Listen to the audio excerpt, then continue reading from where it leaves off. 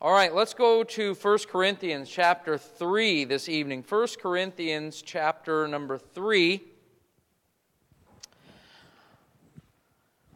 And as we have been on Wednesday nights dealing with this issue of evangelism and trying to reach the lost and being a witness for Christ, I just as I've prayed about this and really considered kind of the direction that this ought to go, I felt it important to address a subject tonight. And I will admit at the outset, this is very much a topical type of message, but I want to address a topic that, quite honestly, I don't know that I have ever heard a message on this subject alone. Now, what we're going to be doing is kind of contrasting two different, what I consider to be two different extremes in our approach to reaching people for Christ.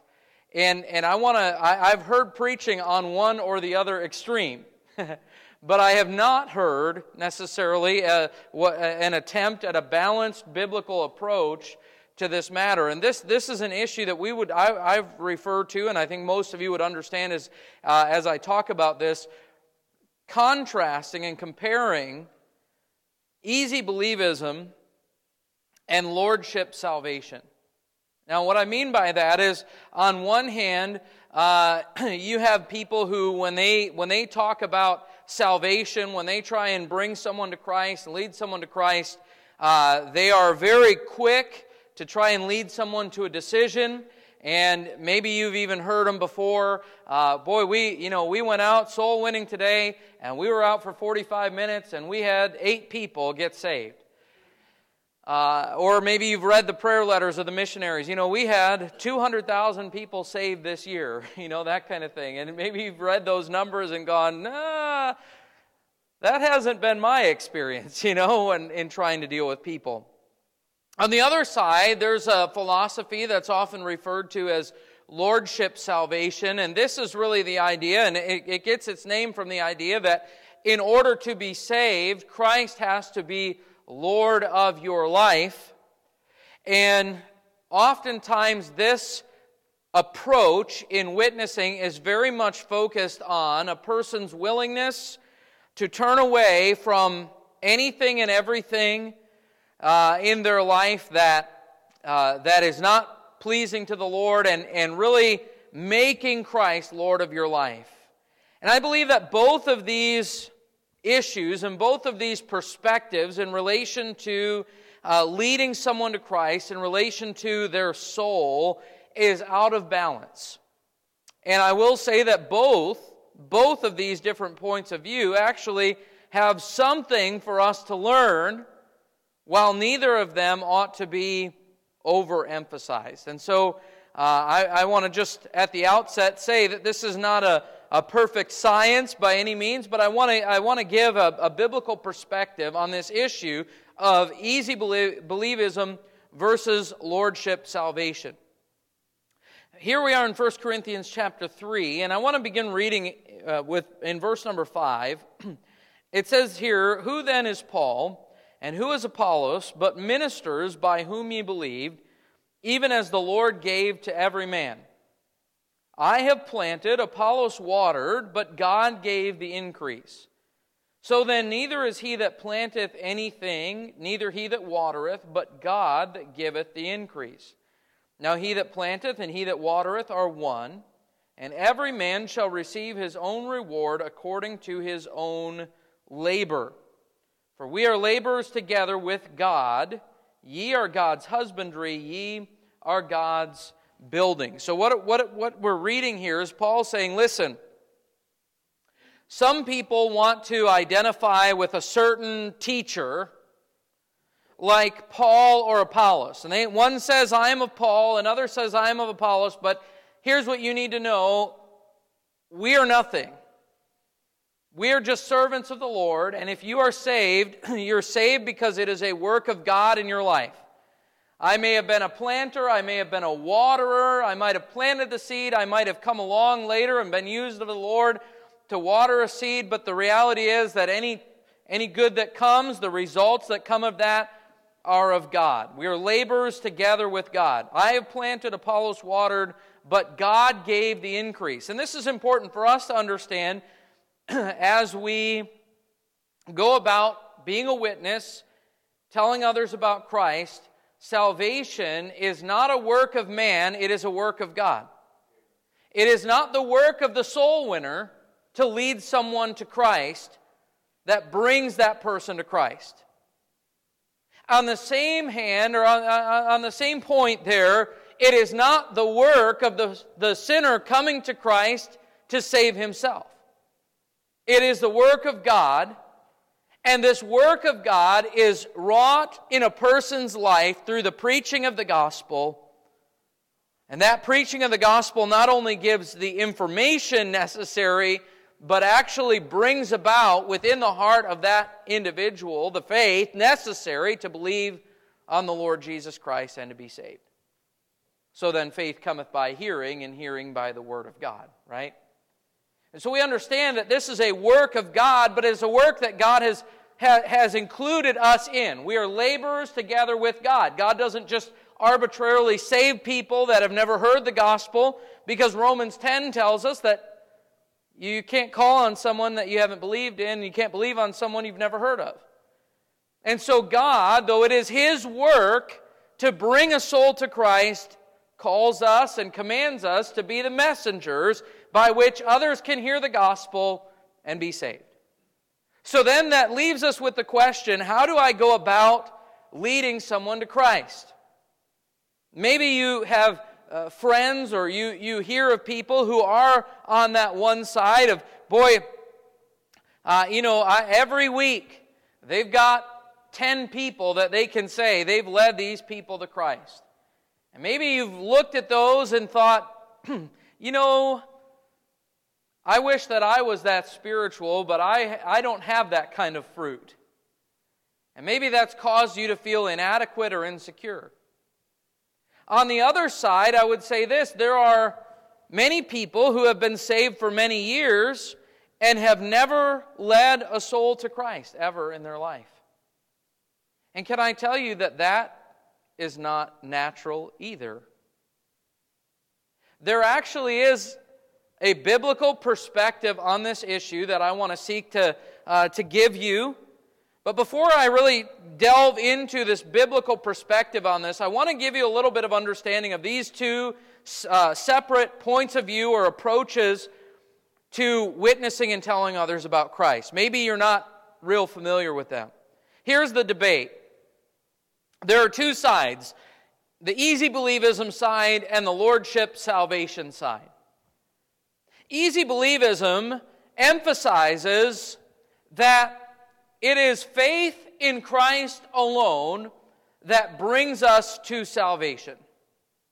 Therefore, by believing on Christ, a sinner is converted and becomes a child of God. Now that in and of itself is actually very true, and it is an emphasis throughout all of Scripture. Salvation is by grace through faith alone. Believe on the Lord Jesus Christ, and thou shalt be saved. Whosoever believeth in Him should not perish, but have everlasting life. The problem is that oftentimes the person who approaches evangelism from the standpoint of easy believism often leaves out the issue and the need for repentance in salvation. Or at the very least, downplays it to be simply kind of a hurdle that must be overcome, where a person will give a brief acceptance of the fact that they are a sinner that needs to be forgiven, and then they quickly move on from that point.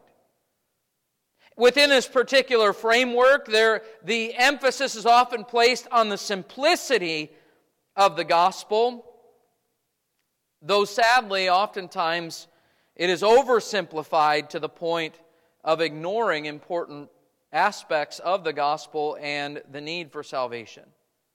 Within this particular framework of easy believism, the priority is often placed on getting professions of faith.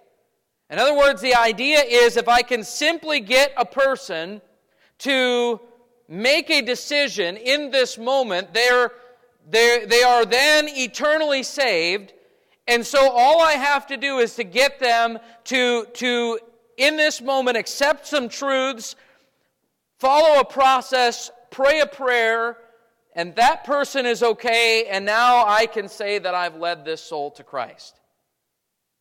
And I will tell you that having been involved in this myself, having been around this mentality, I can tell you, having been trained at one point in my life in this mentality, in this mindset, I can tell you that in this way of thinking, if you carry it too far, the presentation of the gospel often becomes more about salesmanship than it does about presenting truth. The goal is to try and get someone to make a decision, to agree to some things, and because my desire is to get a result, I want this person to make a profession of faith, then I simply have to overcome objections. I have to be able to win an argument, and at times, and I've seen in very extreme cases of this mentality that basically says I'm going to pester this person until I irritate them to the point that they give in and make a profession of faith. Now, not everyone within this particular approach is going to do that, but it is something that does happen. I remember being in Bible college, and one of my fellow students got a job selling cars at a car dealership, and I asked him. He had been working in a construction job before that. I said, "Was that a pretty difficult transition to make, to go from being kind of a blue-collar construction guy to, going into sales?" He said, "No, not really. If you've taken," and he mentioned the professor's name, "if you've taken his personal evangelism class, you pretty much have figured out how to sell things." Now, he wasn't saying that in a negative light, but that kind of struck me wrong, because I don't know that God has ever called us to be salesmen for Him. He's called us to be witnesses, He's called us to be messengers, He's called us to be preachers, but our job is not to sell someone on the concept of the gospel and salvation. Our job is simply to bring a message to them, and what they do with Christ is between them and God. Oftentimes within the easy believism movement, the emphasis is man-centric. That which is spoken of in regard to salvation and the benefits of salvation has to do with that which you will personally benefit from if you make the decision to follow Christ. In other words, it may go something like this. If you will accept Christ today, you can have your sins forgiven and you can go to heaven when you die. Now, when you die, don't you want to go to heaven? You don't want to go to hell, do you? Well, no, of course not. Nobody wants to go to hell. So why don't you receive Jesus so that you can go to heaven? I mean, after all, Jesus said that in heaven, He is preparing a mansion for all of His people. Haven't you always wanted to live in a mansion? You may not have people literally say those things exactly, but that's kind of the idea. Hey, after all, you ought to get this Jesus thing. It's pretty good for you. Now, please don't misunderstand me. I am so thrilled that I know I'm going to heaven. I mean, I'm elated that one day I will be there in the presence of God in a place where there is no more sin, therefore there's no more corruption of sin, and the effect of sin is no more felt. And there's no more curse, and there's no more sickness, and there's no more death, and forever and ever and ever and ever I get to be in the presence of my Lord and Savior. Face to face, I'll behold Him. I'm looking forward to that. I am so thankful, and I am not downplaying that. But listen to me. As you read through the Bible, that is not the message of salvation. Receive Jesus so you can go to heaven. That's not the primary emphasis of why a person must be saved. The danger is that we often will emphasize the personal benefit of salvation, but then ignore the reality of a changed life that comes about as a result of salvation. You can almost go to the point of misrepresenting the gospel in presenting it in a way that the concept is, get saved so you can have everything that you wish you had. Or, at the very least, get saved so you can have insurance against going to hell. And a lot of times what happens is people are led into a false profession of faith or a false assurance of their salvation because it is based on something they did, a decision they made, a moment in time, a prayer that they prayed, and there's never any expectation for a real change to take place in that person's life. Often you'll find that these people will say, maybe I've read the prayer letters. Last year, we had 200,000 people saved. And we had 300 baptisms. And I think, why the disparity? I heard a preacher today talk about an evangelist that he used to work with, and this fact that what they would do is he would go to a particular church and they would set a goal of a certain number of people they wanted to see saved in a week. We could debate whether that's a good idea or not, but that's what they did. They'd set a goal. So if the goal was, we want to see 100 people saved this week, then they would say, then we're going to take that number, we're going to divide it in half, and that'll be our goal for baptisms. We want 100 salvations and 50 baptisms.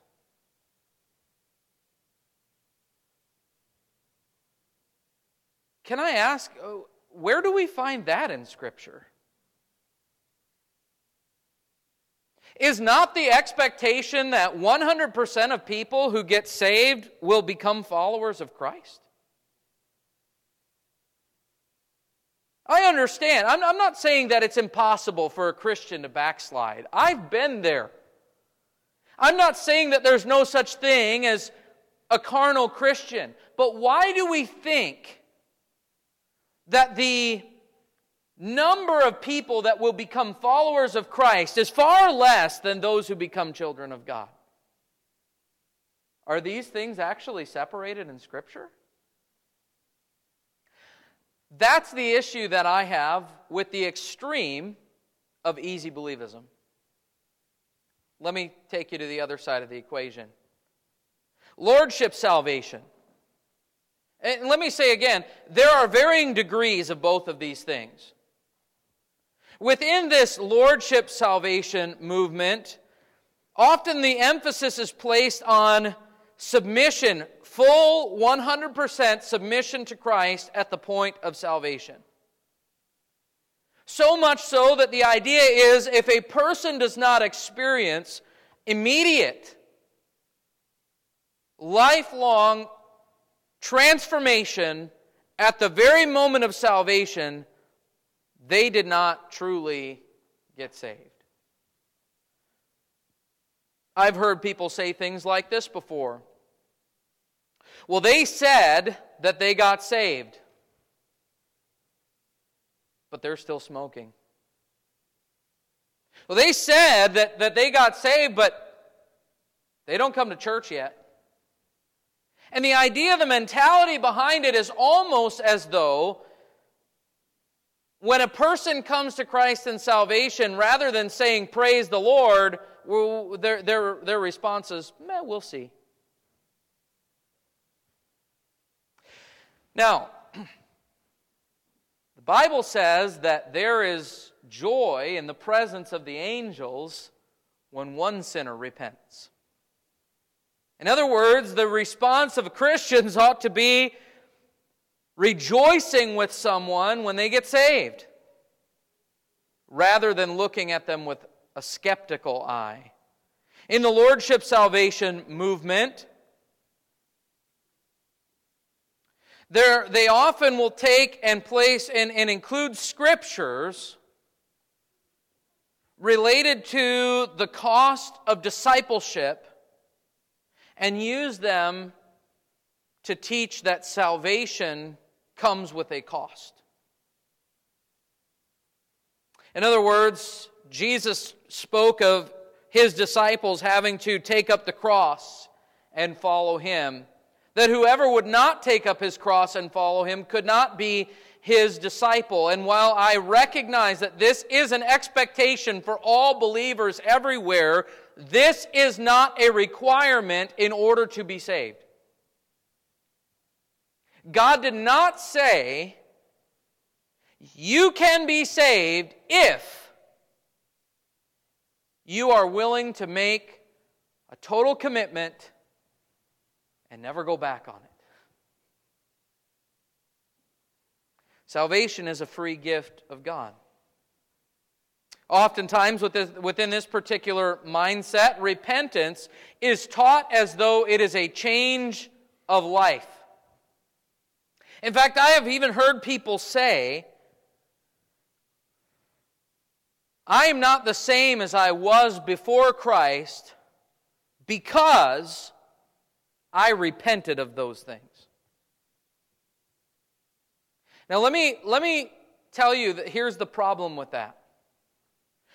The word repent or repentance has to do with a change of mind. It is a change of mindset. It is a turning in our mind.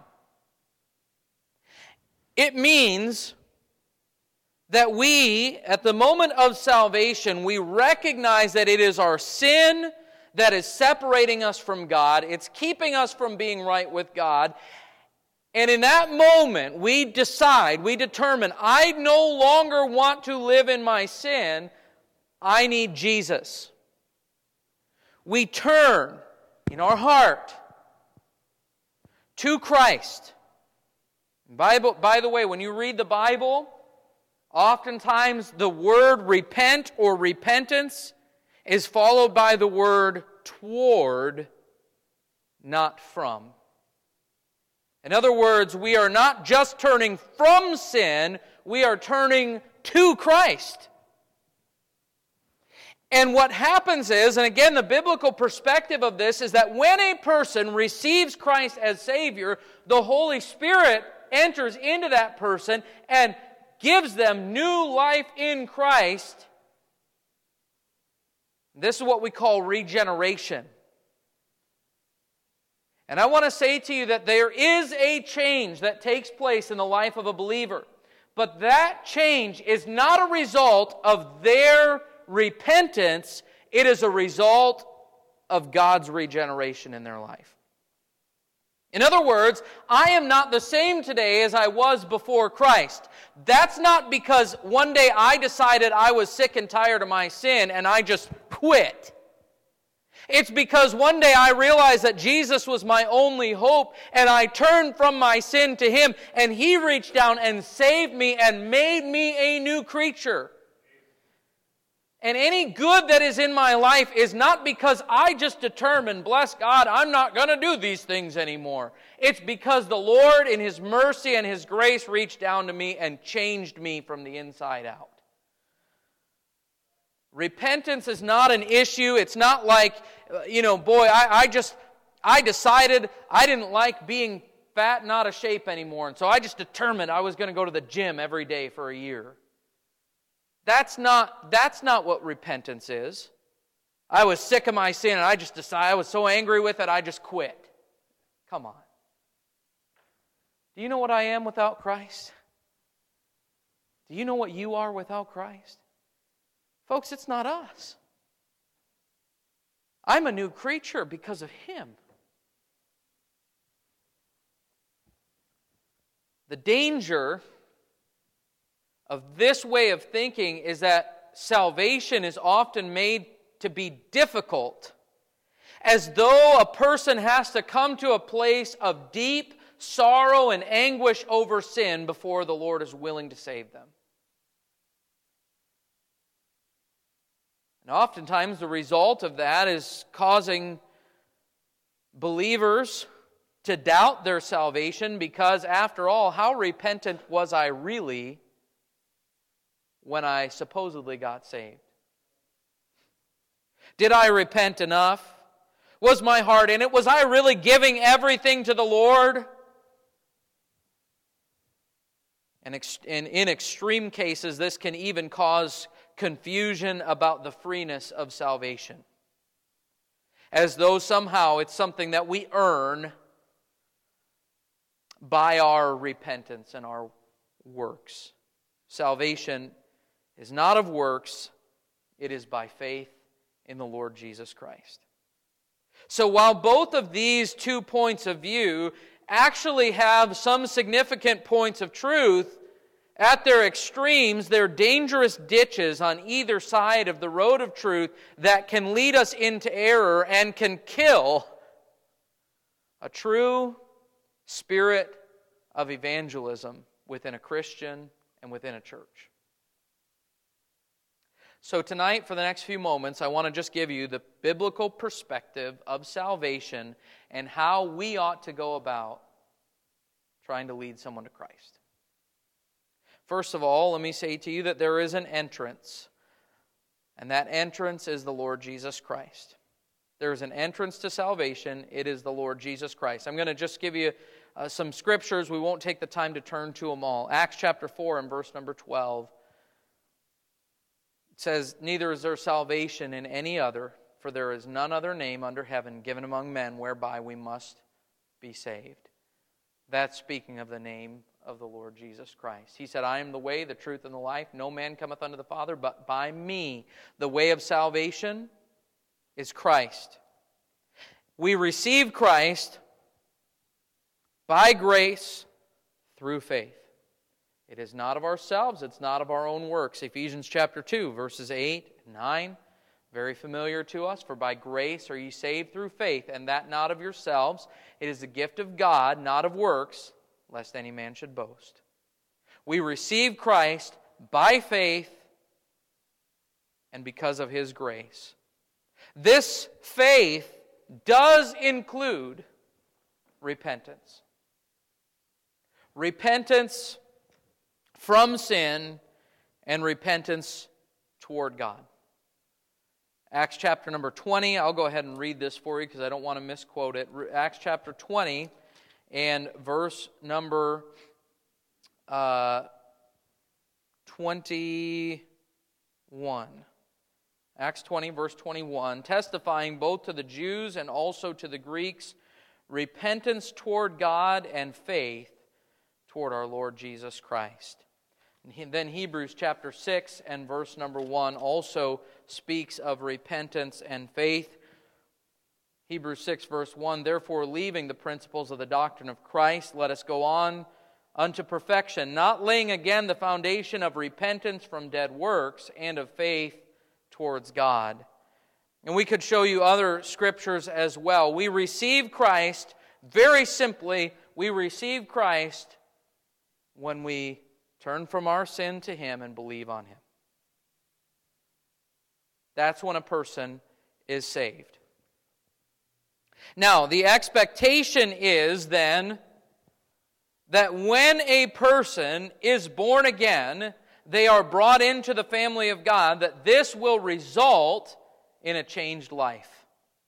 2 Corinthians chapter 5, go there with me if you would. 2 Corinthians 5. When a person is born again,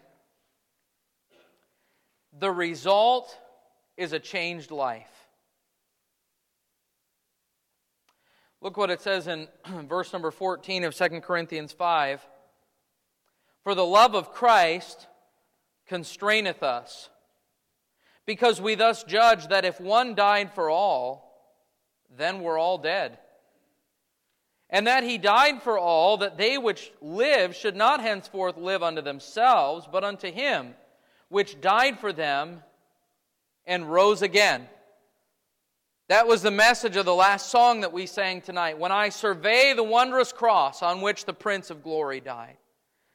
My richest gain I count but loss and pour contempt on all my pride. In the last verse of that song, see from his head, his hands, his feet, sorrow and love flow mingled down. Did e'er such love and sorrow meet, or thorns compose so rich a crown? Were the whole realm of nature mine, that were a present far too small. Love so amazing, so divine, demands my soul, my life, my all. What's he saying? When I consider that Christ died for me, by the way, if Christ died for me, that means I was dead. He had to die to give me life. And when I realize that price that was paid for me, it constrains me to give my life in obedience to Him. And then it says in verse number 17, therefore, if any man be in Christ, he is a new creature. Old things are passed away. Behold, all things are become new. A couple of things I want to point out to you about that. It says, if any man be in Christ. This is not saying, listen, this is not saying if you are saved, your life should be different.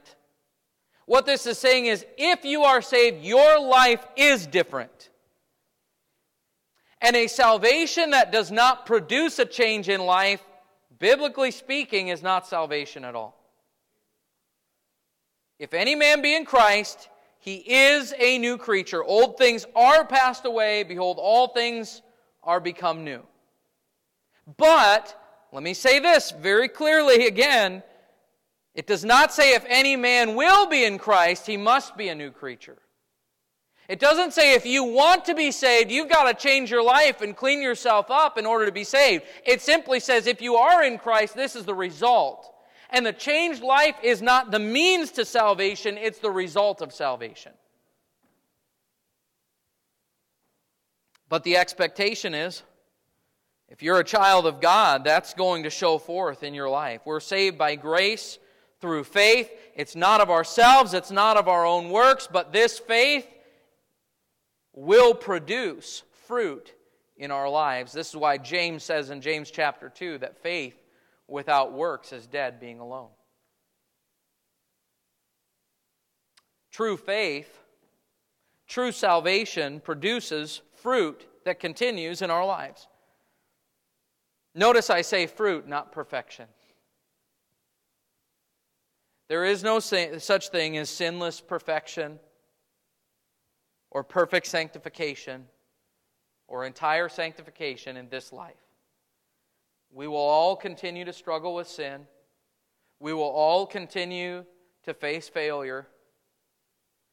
And really, the closer I get to God, the more aware I become of my own failures. And yes, I confess my sin to God on a daily basis because I sin daily.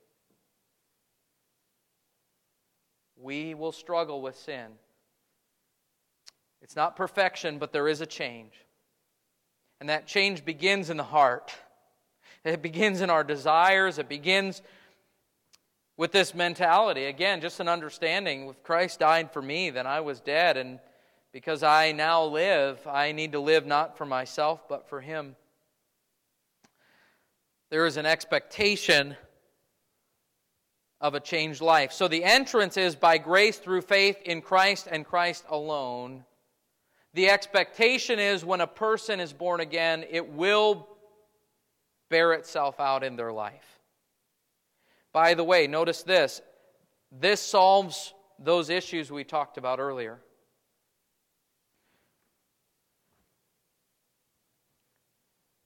A person who has a false assurance of their salvation because they prayed a prayer at some point,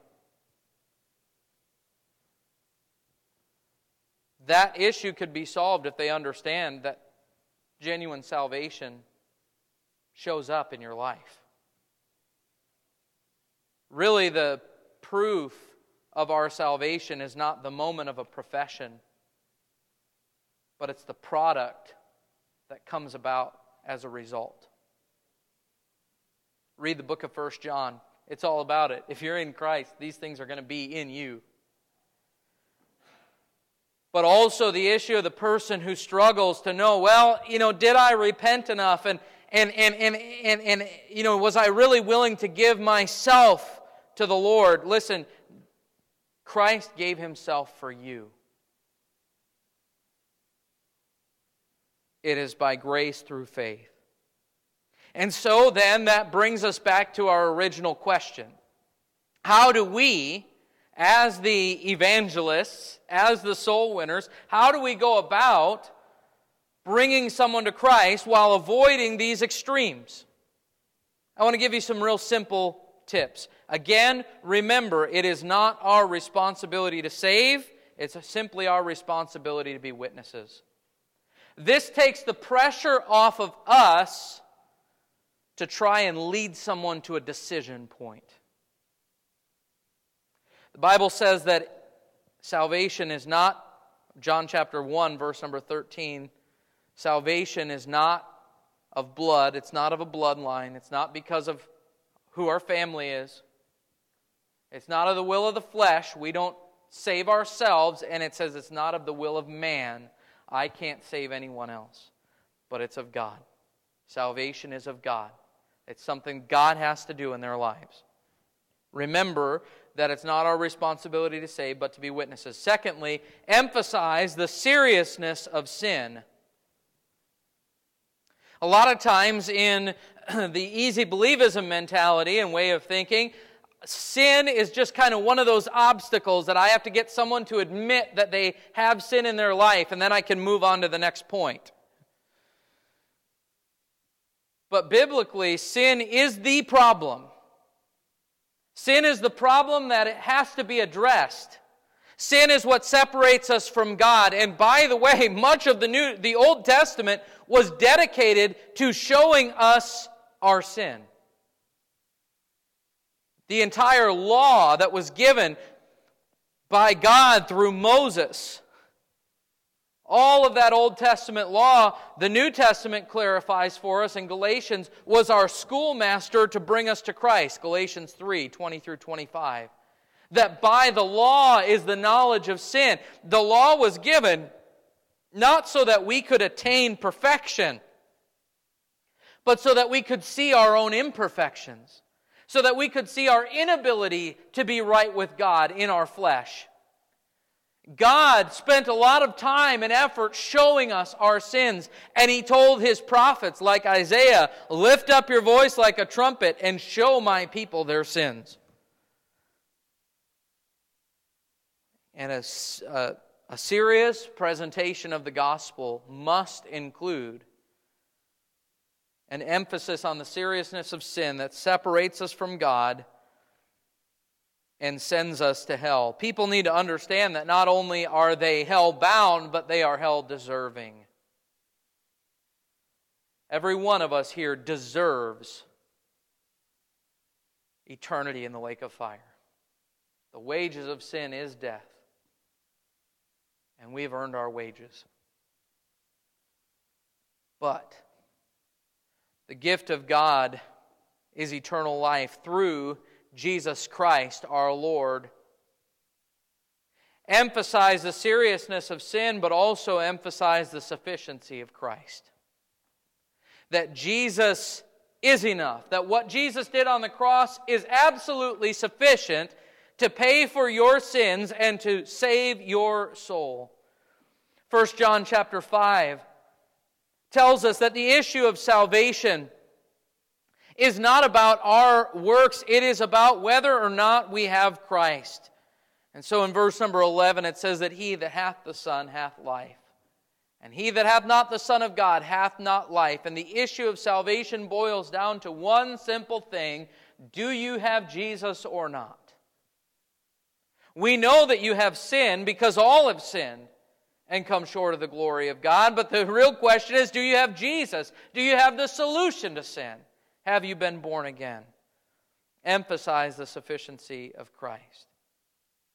And then let me say this also, just some simple things here. As you seek to be a better soul winner, can I encourage you to study for yourself? Not just a few proof texts, not just a few verses. Don't just memorize the Romans Road, though that's a fine thing to get started, to know how to witness to someone and tell them about Christ. But don't just memorize a few verses that you need to give someone. Study for yourself what the Bible says about salvation. Go with me, if you would, to Romans chapter 10. Romans chapter 10. I want to just read for you a passage of Scripture here, a portion that deals so directly with how a person is saved. Romans chapter number 10.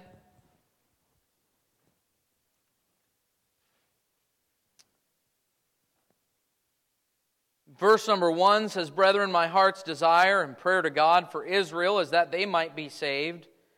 For I bear them record that they have a zeal of God, but not according to knowledge. For they, being ignorant of God's righteousness and going about to establish their own righteousness, have not submitted themselves unto the righteousness of God." He diagnoses the problem.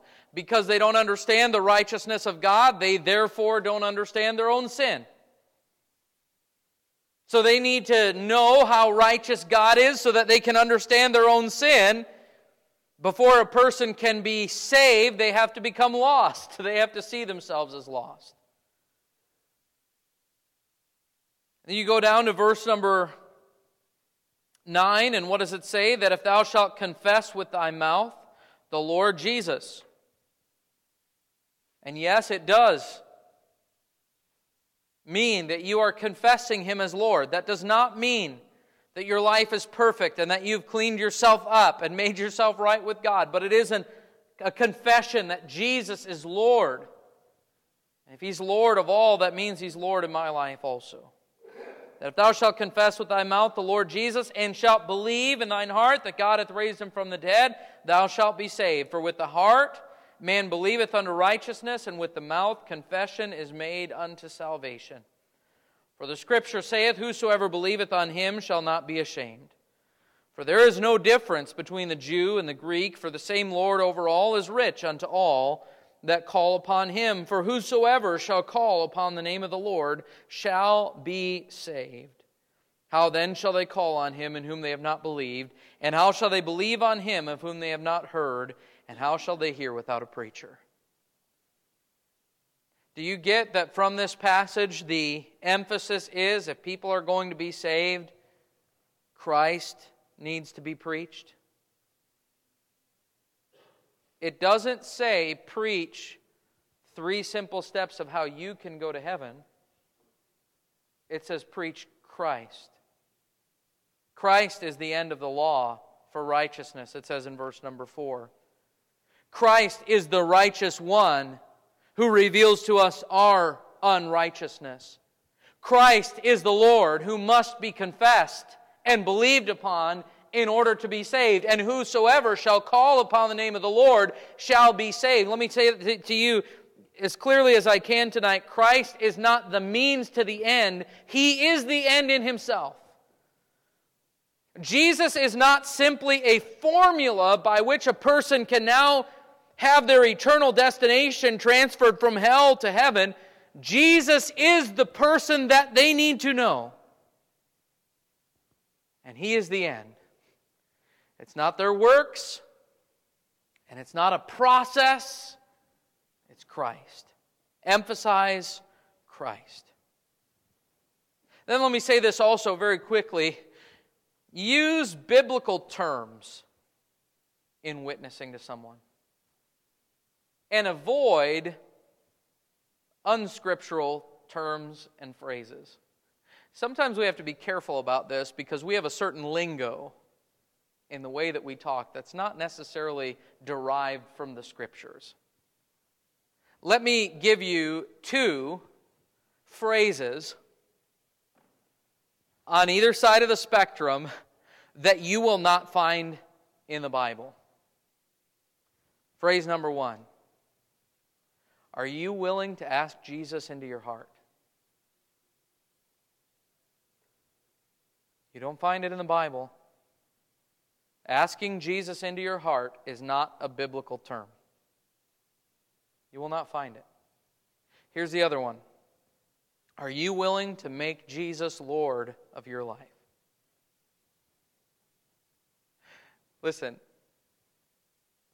we don't make Jesus anything. Jesus is Lord.